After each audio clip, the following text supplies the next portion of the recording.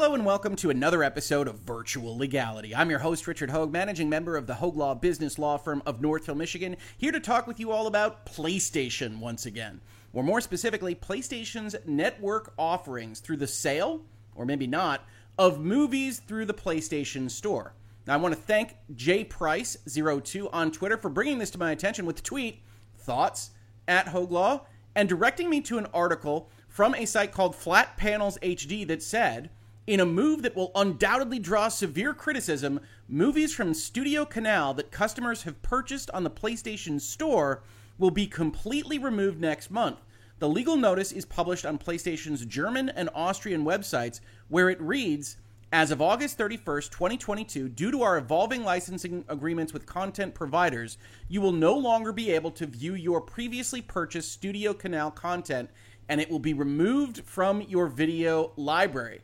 Now, as you can imagine, this is something of an apocalypse for fans of digital content. It has always been the case that we know things are licensed and not sold. We've talked about it a lot in Virtual Legality, but for the most part, these platform providers, be they PlayStation or Xbox or Vudu or wherever else you get your movies, songs, video games, elsewise, even when facing a contractual discontinuation, have allowed people that paid them money to continue to download and otherwise use the content that they have quote-unquote purchased. This appears to be one of the major instances where that will not be the case, at least in Germany and Austria, for PlayStation Store customers. And this is a big enough deal to the entertainment community at large that Variety itself went out with an article just over an hour ago entitled Sony's PlayStation Store Pulling Access to Purchased Studio Canal Movies Next Month, with the same kind of news acknowledgement and then a statement. The move comes a year after Sony's PlayStation Group stopped offering movie and TV show purchases and rentals as of August 31st, 2021, citing the rise of streaming video services. At the time, Sony assured customers that they can still access movie and TV content they have purchased through PlayStation Store for on-demand playback on their PS4, PS5, and mobile devices. But clearly, Variety notes, that didn't mean forever. Now, I do want to point out something here. In this paragraph I saw in a number of articles, not all of which I've included in this video, this is a little bit tricky of the way this has been quoted out in Variety and was equally quoted out in other outlets. At the time, Sony assured customers that they can still access movie and TV content is accurate, but only technically so, which I know some of you are going to say is the best kind, but it can be a problem when reporting on something. So here's the PlayStation blog from early last year, March 2021, gave a little bit of a heads up, said, at SIE, we strive to provide the best entertainment experience for PlayStation fans, and that means evolving our offerings as customer needs change. We've seen tremendous growth from PlayStation fans using subscription-based and ad-based entertainment streaming services on our consoles. With this shift in customer behavior, we have decided to no longer offer movie and TV purchases and rentals through PlayStation Store as of August 31st, 2021. When this change takes effect, users can still access movie and TV content they have purchased through PlayStation Store for on-demand playback on their PS4, PS5, and mobile devices. And it's the second portion of this sentence that is quoted in Variety and these other outlets.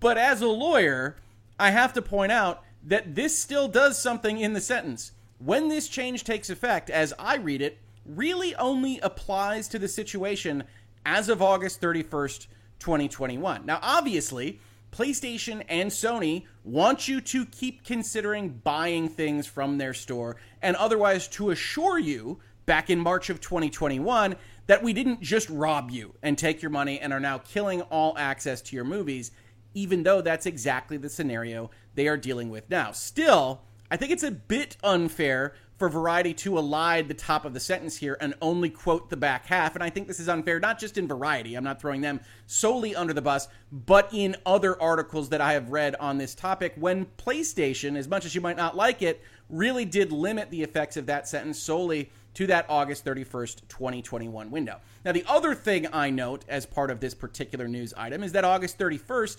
is an important date. They cut off their video service items in the PlayStation Store as of that date. And then when we look at what's happening right now, the cutoff for Studio Canal is exactly 1 year thereafter, which, as a contract lawyer myself, reads to me as some kind of contract term. Right? Sony licenses in the right to sell you Studio Canal features. It seems to me likely that in their contract, at some point in some provision, it says if you ever stop offering our content, if you ever cease your store entirely, perhaps, then 1 year thereafter, we can discontinue access through that storefront, through your servers, because frankly, we don't trust you, we're not making money off you anymore, and so we don't have to support you, which makes this a bit of a Studio Canal problem, sure, but also a Sony problem, because at some level, we are depending, when we purchase digital content, including video games, on these various platforms, publishers, or other parties to get the licenses right. You've heard me say in Virtual Legality at times before that from a consumer perspective, it's not my problem. And this seems to be one of those times. If you have your game pulled and I can no longer access it because you didn't license your music right, not my problem. If you sold me something and then lose the rights to that so that I can no longer use that which I paid for, at some level, it's not my problem. But what people ask me about on these topics, why they ask for my thoughts at all, is really the question of, is this a legal problem? First and foremost, I think it's a business problem. I think it's a public relations problem. I'm entirely against this kind of behavior, and I'm entirely against, in all honesties, the way that they describe what is purchased and what is owned. Even in this blog, the sentence at issue says content they have purchased. At no point did anybody purchase content here, which is a fact that PlayStation makes crystal clear in their terms of use, which we're going to take a look at, but that they constantly refer to using purchase and ownership and language that really, in my opinion, does run afoul of even the legalese that they use to try to get away with it. That people who don't read their terms of service, that don't otherwise engage even in virtual legality on these particular topics, are thrown by what's happening here with the digital marketplace in a way that I think does verge on deceit, if not outright fraud. I did a video last year called Lawsuit, Are Digital Stores Perpetuating Fraud? Are You Buying It? About a lawsuit that was effectively premised, I believe, on Vudu using a buy button for when they want to sell you TV shows or movies, but in their terms of service saying, hey, they can rescind these, you can lose them. And is that something that is an acceptable market practice for these particular markets? And I said, look, I can go tell you all these things as a lawyer. You're not buying the movie. You're not even buying access to the movie. You are buying a license right, and that license right is conditioned on X, Y, and Z. That's what we're going to look at in the PlayStation Network terms of service. But I can also tell you that that isn't the reasonable person's understanding of what is happening here. When they say you purchase a movie or purchase a television show that PlayStation uses, when they use a buy button, all these various things, people aren't thinking that they are purchasing a revocable license to this particular content that can be revoked at virtually any time and is largely dependent on your trust in the person that you've purchased it from, that they signed their contracts correctly and didn't have only a 1 year tail on when they decided to stop selling you movies. So I think people are justifiably upset when this kind of thing happens. But now as a lawyer, I'll talk to you about why Sony thinks they can do this contractually. Now, that doesn't mean that they're completely out of the woods. That doesn't mean that they aren't going to get into trouble in certain jurisdictions, including most prominently the European Union and potentially Germany and Austria themselves. We don't know, by the way, whether this extends to the United States or any other jurisdictions or whether this was limited solely to that contract that Sony had, although if it was limited, that's great. And even if it wasn't, I would expect Sony's lawyers to at least be going over these provisions with a fine-tooth comb now that they're aware of them, although this probably wasn't when they were first made aware. So hopefully they've been doing that process already. Now, this is the PlayStation Network terms of service. The PlayStation Network is the digital platform with which you purchase things like video games and formerly, before now, movies. And it says access to and use of the PlayStation Network is expressly conditioned upon acceptance of this agreement. So you can't even use the service unless you've agreed to these terms. You'd click through it somewhere. Probably you didn't read it, but we're going to read through the salient points here. You accept this agreement by creating an account for PSN, by making a purchase on the PlayStation Store, or through any other use of PSN, or by continuing to use PSN after being notified of a change to these terms. If you are on the PlayStation Network, then you have agreed to this, even if you don't think you've ever even seen it. Probably not great, but it is the way this works. Now, when we talk about these things, the PlayStation services include the network, the store, plus Video, which is what we're concerned with most here, now direct, and those websites, products, and services that SIE and its affiliates offer through or in connection with PSN or your account. Now, interestingly, this hasn't been updated in a while. Video doesn't exist anymore. Now doesn't exist. It's been baked into Plus. They should probably update this document. PSN content includes the games, music, movies, services, virtual currency, vouchers, virtual communities, and other digital products or content through PSN. Here's an important factor, and I've highlighted what's really important to us. Availability of PSN, its features, and its content varies depending on which PlayStation device or other device you are using to access PSN and is subject to change at any time. I highlighted this because this sentence actually says availability to anything that you might otherwise purchase through the network is subject to change at any time, subject to removal at any time. And we will, in fact, see that as we scroll down past the code of conduct and other things that we have discussed in other videos in Virtual Legality. Now, when you do use the store, PlayStation Store is where you can buy digital games, subscriptions, virtual currency, and other digital content. This says that the store has purchase terms that when you agree to pay for all transactions made by you, you authorize Sony to deduct from your wallet all the money that they need to, and you agree to the terms of this agreement. And when you order content from the PlayStation Store, you buy a personal license to use that content for private, non-commercial use. Now, this is actually video games here in Section 8, and is not video, but it gives you a notion of what we expect to see when we do get to the video section. In the store, upon our confirmation of your transaction and subject to the applicable usage terms, you may access the PSN content you ordered through the account that you used to complete the order. You are solely responsible if you do not choose to download or access the content before it is removed or your license expires, and for the authorized ongoing storage and safekeeping of the content, we are not obligated to provide you with replacement copies for any reason. So, even on the store side, video games that you're purchasing on a PlayStation, this is what PlayStation is supposed to do, is play video games for you. Sony basically disclaims any and all obligation to deliver you the good that you quote-unquote purchased, right? They say, look, you're solely responsible for downloading this when you otherwise pay us the money. If we take it down and remove access tomorrow, sorry about that, pal, you're out of luck. And these are the kinds of terms that get people upset, and honestly, rightly so. Now let's look at the content license and restrictions in Section 10. All intellectual property rights subsisting in PSN content, including all software, data, services, and other content subsisting in or used in connection with PSN, the online idea, and access to content and hardware used in connection with PSN belong to SIE, its affiliates, and its licensors. Okay, you don't own anything. Everything that is content on our service belongs to us. Fair enough, Sony. Use of the term, quote-unquote own, quote-unquote ownership, quote-unquote purchase, quote-unquote sale, quote-unquote sold, quote-unquote sell, quote-unquote rent, or quote-unquote buy in this agreement or in connection with PSN content does not mean or imply any transfer of ownership of any content, data, or software of any intellectual property rights from SIE, its affiliates, or its licensors to any user or third party. Now, if you just read that sentence or you didn't watch the prior video in Virtual Legality and said, I'm sorry, does Sony just say use of the term ownership does not mean or imply any transfer of ownership? Well, yes and no. From a lawyer's perspective, it's actually trying to skin the onion very thinly on this particular point.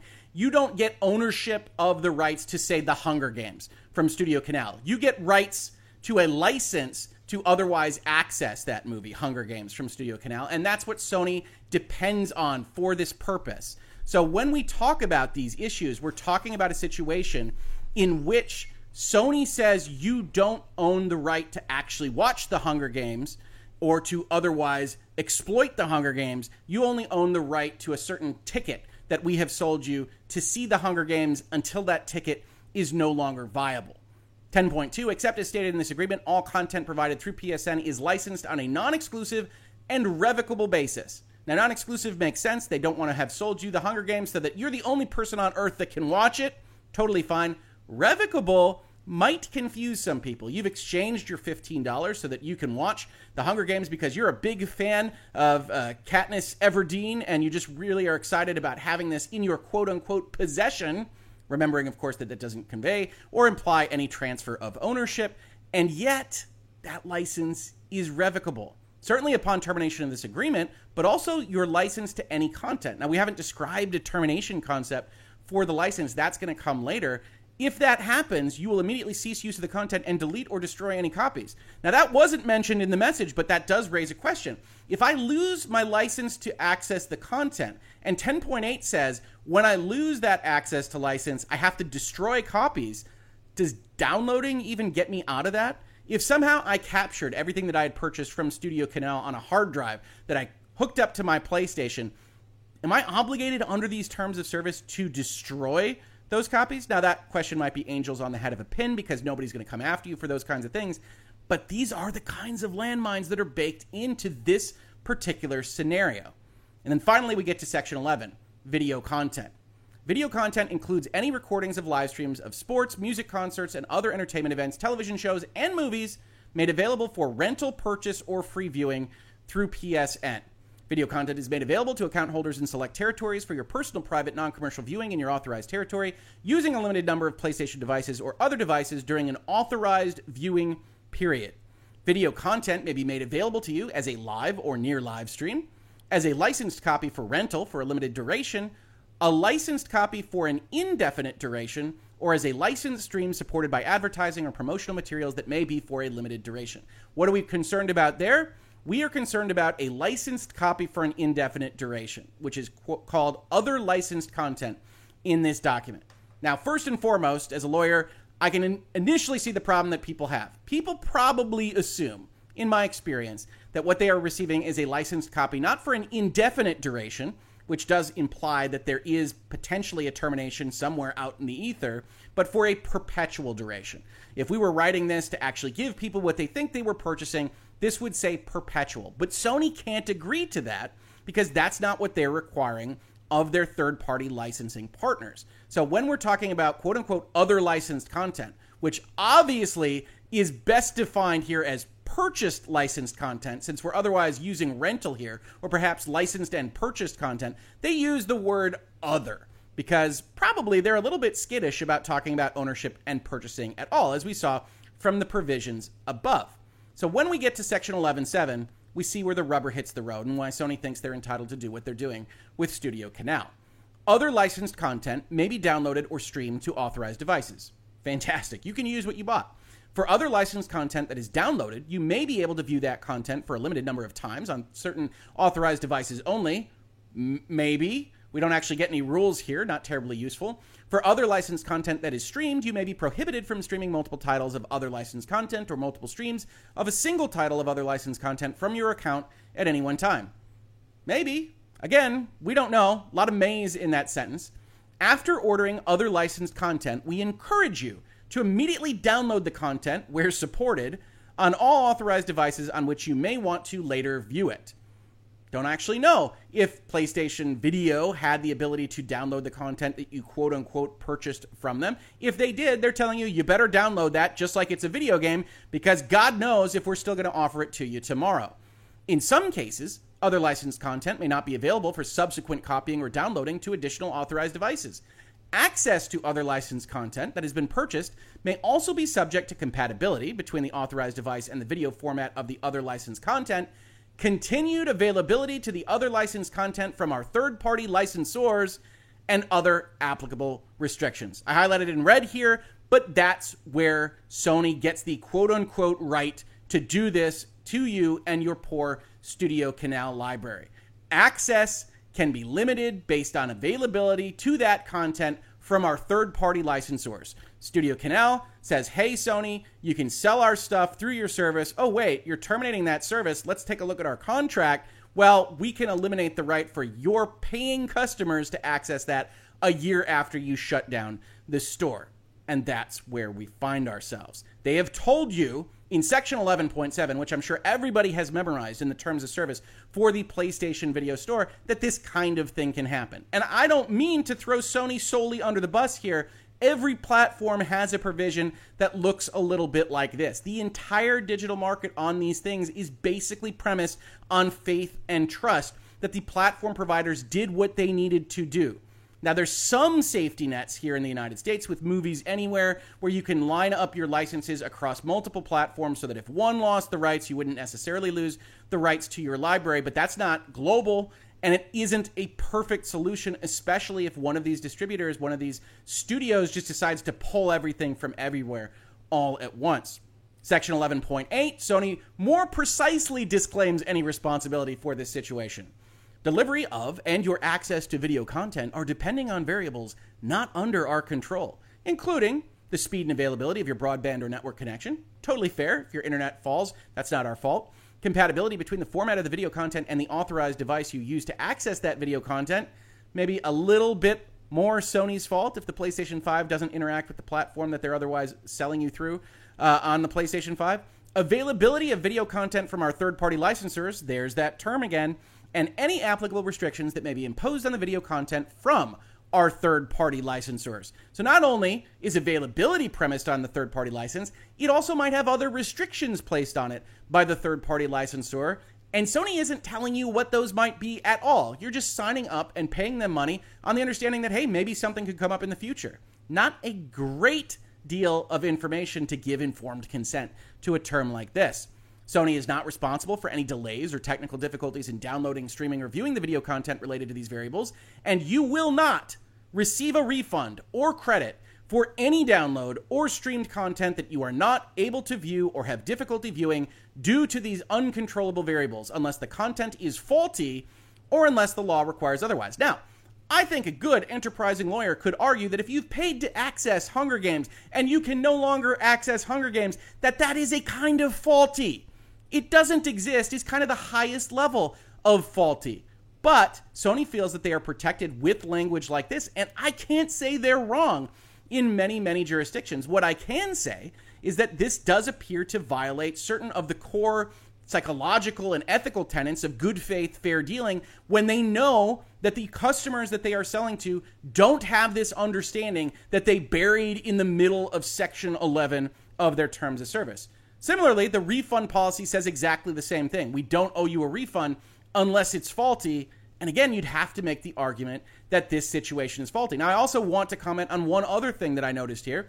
They have said that these are variables outside of their control. And yet, their relationship with the third party, here Studio Canal, is by far the closest and most able to protect the customers on these particular issues. They aren't even telling the customers what availability restrictions there might be or what restrictions there might be. Bare minimum, they could, of course, disclose those on the page to the Hunger Games or anything else, or any other contract with a third-party licensor that might cause similar issues. They didn't do that, and so now they're calling those variables uncontrollable, and honestly, I have issue with that. They're a contract party. They're a multinational tech giant. They are far better positioned to negotiate and to know what these issues are with the Studio Canals of the world than the lowly person putting $15 into their PlayStation Network account so that they can have a good time watching Katniss and her bow and arrow. So PlayStation is already playing fast and loose with the definitions here by calling these particular things uncontrolled